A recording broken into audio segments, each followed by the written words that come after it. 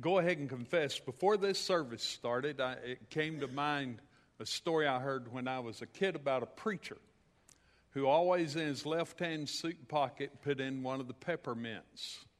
And before he got up to preach, he'd pop it in his mouth, and he knew when the mint was gone, it was time to wrap it up and be done. I don't know how he kept from hitting folks, but you know. Well, one day he was preaching, and he is kind of running out of material and still preaching and still preaching and still preaching.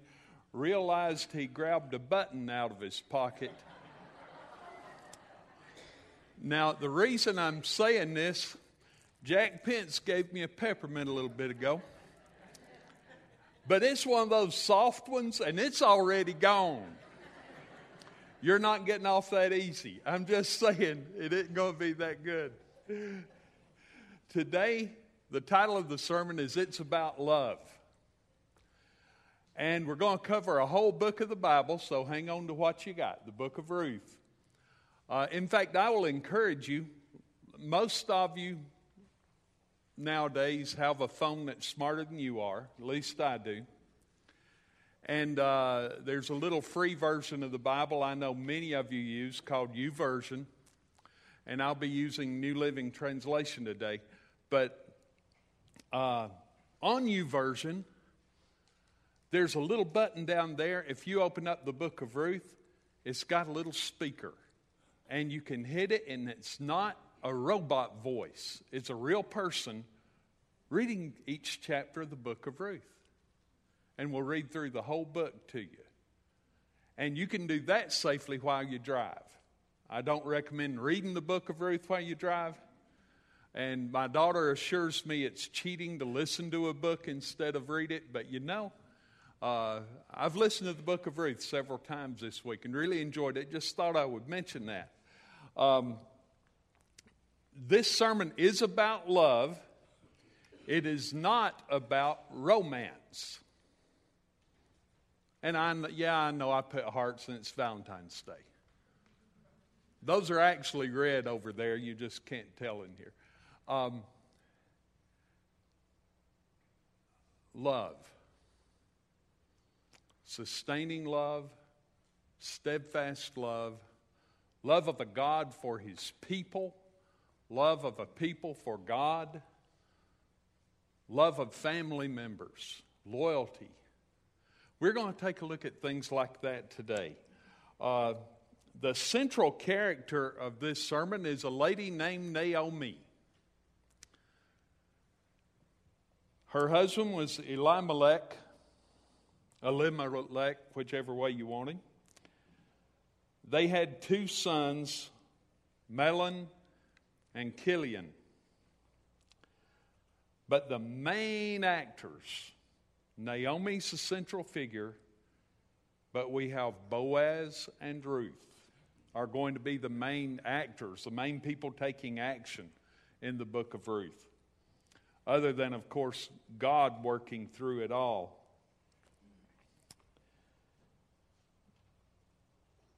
The first point is grief, loyalty, and conversion. That's actually a summary of chapter 1. I'm not going to read the book of Ruth to you today, although it's such a good story and such a good narrative, you'd kind of enjoy it if I was any good at it. It's just a beautiful story. There was a famine in Judea. They lived in Bethlehem. And the family decided, mom dead, two sons, to move to a foreign country, Moab, where they could eke out a living. Dad died. The sons ended up marrying Moabite women. About 10 years after they got married, both sons died. I want you to think about Naomi. Left her home, left her friends, relocated. Not just a new community, a new country. Her husband died. That brings grief, heartache, and even more challenge. Her sons become young men. They both marry. And then about 10 years later, both sons die. More grief, more heartache, more difficulty. And understanding the cultures of that time, that meant there were 3 women that had no male in their household. That left them extremely vulnerable in that time. Well, they heard that there were good crops in Judah. So they decided to head back and return to Bethlehem. On the way back, the 2 daughters-in-law and Naomi traveling, Naomi says, "Look, you are still young women. I'm going back home where I came from. You're young enough, return to your families, find a husband, raise a family of your own. Get on with your life." And they argued with her. "No, but we love you, we care for you." And they argued a fair bit about it, but finally Orpah, one of them, reluctantly agreed.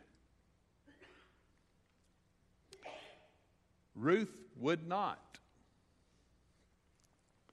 Ruth hung in there.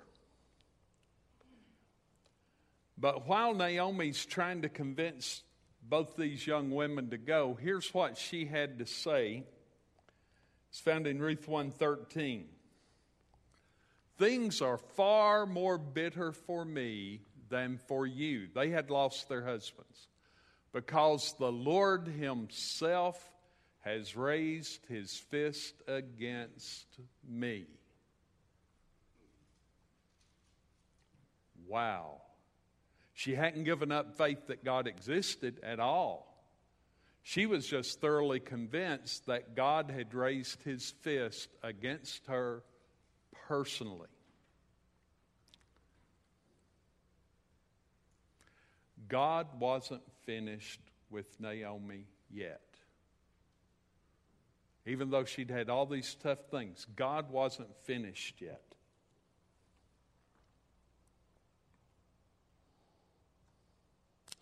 Ruth said, "No, I'm not going." Here's a verse you've heard in many weddings, I feel sure. In Ruth 1:16. But Ruth replied, "Don't ask me to leave you and turn back. Wherever you go, I will go. Wherever you live, I will live. Your people will be my people, and your God will be my God." Big deal right there. We've already seen the grief. We've already seen the loyalty of the 2 daughters-in-law for her.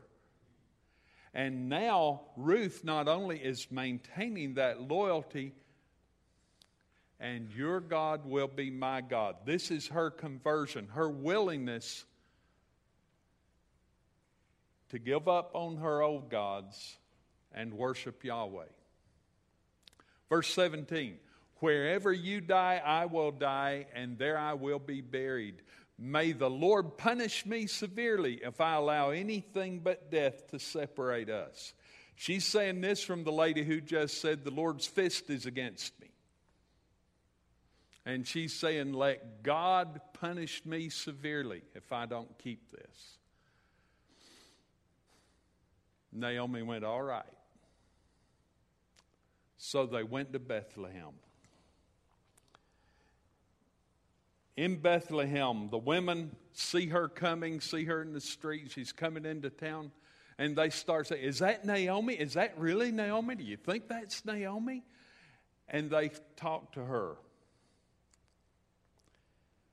Here's how Naomi responded. "Don't call me Naomi." The name Naomi meaning pleasant. "Don't call me Naomi," she responded. "Instead, call me Mara," which is a word for bitter. "For the Almighty has made life very bitter for me." Who'd she say made her life bitter? God. 21. I went away full, but the Lord has brought me home empty. She had 3 men in her home when she left Bethlehem. She's got 0 now. And like I said, in that culture, big deal. Why call me Naomi when the Lord has caused me to suffer and the Almighty has sent such tragedy to me? Wow. Amazing. When I look at this, I see a lady who's hurt, a lady who's had great loss, had great frustration, and has decided God has turned against her. Someone here may be weary today. You may have been fighting some battles for years and years and years. And even if you've never expressed it the way Naomi has, you kind of begin to wonder, Lord, what's going on? I say again, God isn't finished with Naomi yet. He's not finished yet.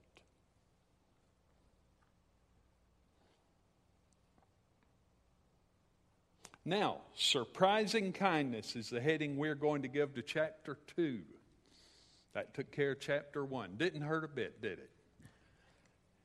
Chapter 2. One day Ruth, I'm going to go ahead with this scripture in verse 2. One day Ruth, the Moabite, said to Naomi, I'm going to summarize this. She said, I'm going to go glean in the fields. Get us something to eat. Okay, why don't you do that? So Ruth went together. Down about 2/3 of the way down, 4th line from the bottom, it says, and as it happened, she found herself working in a field that belonged to Boaz, the relative of her father-in-law, Elimelech. As it happened, God wasn't finished with Naomi yet.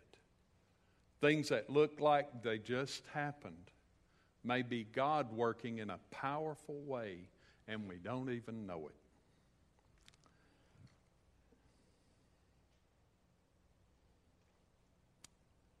Ruth went to work there. She was gleaning. Boaz says, who's that young lady? And they tell him, well, that's Ruth, Naomi's daughter-in-law. Oh, yeah, everybody knew the story by then. And in fact, his foreman said, in fact, she's been here all day. She's worked hard. She's barely taken a break. And so he decided to be kind to her. And took care of her, told her she was welcome to glean the fields, even gave her some extra, told the guys to start leaving extra. And now we're to this verse, number 11. She says, Ruth says, what have I done to deserve such kindness? After all, I'm only a foreigner, which was a big deal if you were in the Jewish community of Bethlehem. You were a Moabite woman, and he was being kind to her. And here's his response. I also know about everything you have done for your mother-in-law since the death of your husband. I've heard how you left your father and mother and your own land to live here among strangers. May the Lord, the God of Israel, under whose wings you have come to take refuge, reward you fully for what you have done. He told his guys, don't just let her glean by what falls by accident. Every now and then, let the good stuff hit the ground. End of the day, she had a big old basket full. And that was even after she had threshed it and got rid of the chaff. And I mean, that was the real deal. Incredible. And she even had leftovers from the lunch he had provided that she took to Naomi. Incredibly blessed. The next section we're going to call Ruth Petitions Marriage. A few of y'all are old enough to remember Little Abner in the funny papers. And they'd have the Sadie Hawkins Day race where the women would chase the men, and the man the woman caught, they went to Marion Sam. And by the way, he had his $2 special. Does you? Yes. Does you? Yes. Done. That was the whole wedding ceremony. I remember that. I've never used it, but I remember it. I've offered it to a few, but nobody took it. Ruth actually winds up proposing marriage to Boaz. Very interesting how this works. Naomi's the one who orchestrated this. Naomi understood all the ramifications, all the legal issues, and she knew Boaz was single and had shown favor to Ruth.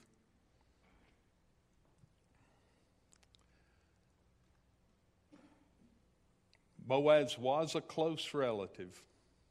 In fact, she wanted Boaz to serve as the kinsman redeemer. Let me explain what that is. It's a term we don't use nowadays. Kinsman redeemer is a male relative who, according to various laws of the Pentateuch, had the privilege or responsibility to act on behalf of a relative who was in trouble, danger, or in need. A protector, a rescuer, a redeemer, even. Some of you see where this is headed. There's a little New Testament in the book of Ruth. Naomi gave Ruth her marching orders. She went. She had said Boaz is thrashing barley today. She had good reconnaissance. I don't know how. Said at the end of the day he'll be through thrashing. He'll be tired. He'll eat. He'll drink. He'll have his supper. He'll lay down to go to sleep. Then she said this in Ruth 3:7. He lay down at the far end of the pile of grain and went to sleep. Then Ruth came quietly, he didn't know she was there, uncovered his feet, and lay down. Around midnight, Boaz suddenly woke up and turned over. He was surprised to find a woman laying at his feet. Wouldn't you be? Let's just be real. Who are you, he asked. I mean, he's half asleep. Who are you? Yeah. I'm sure he did. Ruth responded, I am your servant Ruth, she replied. Spread the corner of your covering over me, for you are my family redeemer. He understood. She was invoking the kinsman redeemer. This is part of the thing where if someone died without an heir, and they had a brother who wasn't married, that brother would then marry that wife and have an heir on behalf of the one that died. Don't ask me to explain more. Just don't. But it's that type thing. Verse 10. The Lord bless you, my daughter, Boaz exclaimed. You are showing even more family loyalty now than you did before. For you have not gone after a younger man, whether rich or poor. We don't know how old Boaz was. We know he was respected in the community. He was wealthy. He was one of the leaders. He had attained a status in the community that a young man couldn't attain, even if they had a bunch of money. So then, the next step, Boaz called the elders. I want to make sure I didn't skip one. The way this worked, Boaz went to the city gate,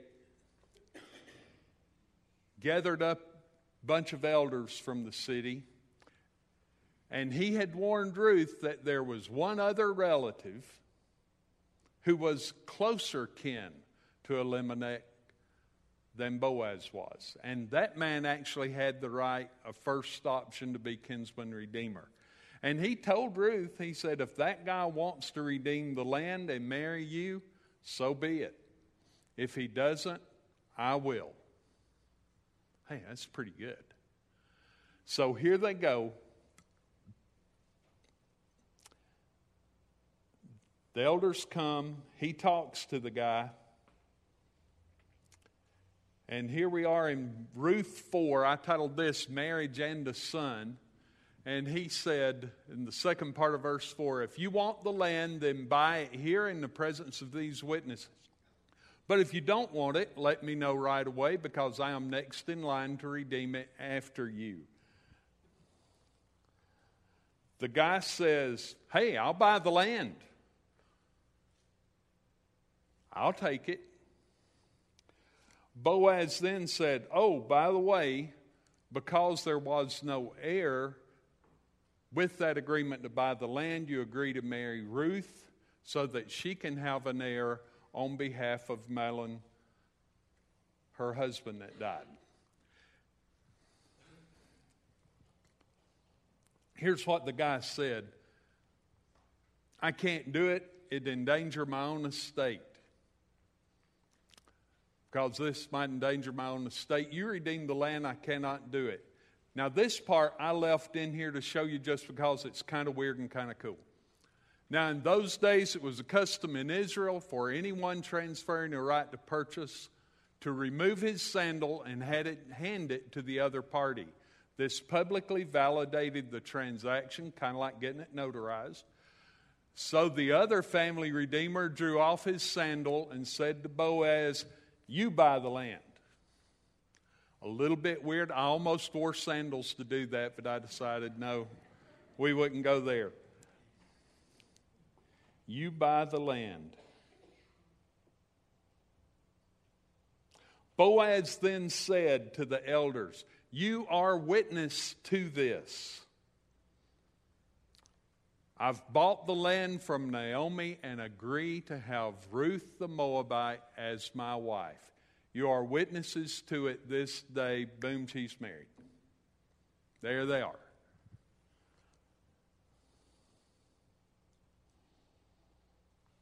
I said the central character was Naomi. She was heartbroken when she entered Bethlehem. Take a look at this in Ruth 4, verse 17. The neighbor women said, now at last Naomi has a son again. Guess what? They got married, had a baby boy. Oh yeah, just right. Some of you already know who he is. And they named him Obed. He became the father of Jesse, the grandfather, and the grandfather of King David. Wow. If you go to the Gospel of Matthew and read the genealogy of Jesus Christ, there are 4 Gentile women in that genealogy. Ruth is one of those. God wasn't finished yet.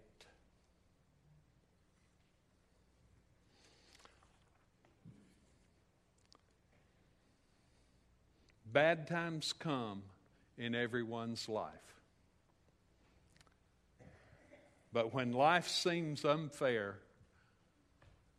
let's remember that God isn't finished yet. It's that underlying love of God, understanding His love of us, and even when it's bad, even when it gets ugly, keeping that faith alive. If that's your heart today, I pray this story encourages you. I pray this week you'll listen to the book of Ruth 2 or 3 times. See how far down they had gone and how far up they came. More importantly, is Jesus Christ your kinsman redeemer? Because that's the New Testament in this. He is serving as our kinsman redeemer. In fact, you're going, wait a minute, I don't know. Here in Hebrews is a verse that says, So now Jesus and the ones he makes holy have the same Father. That is why Jesus is not ashamed to call them his brothers and sisters. He has the legal opportunity and he has the capability to be our kinsman redeemer.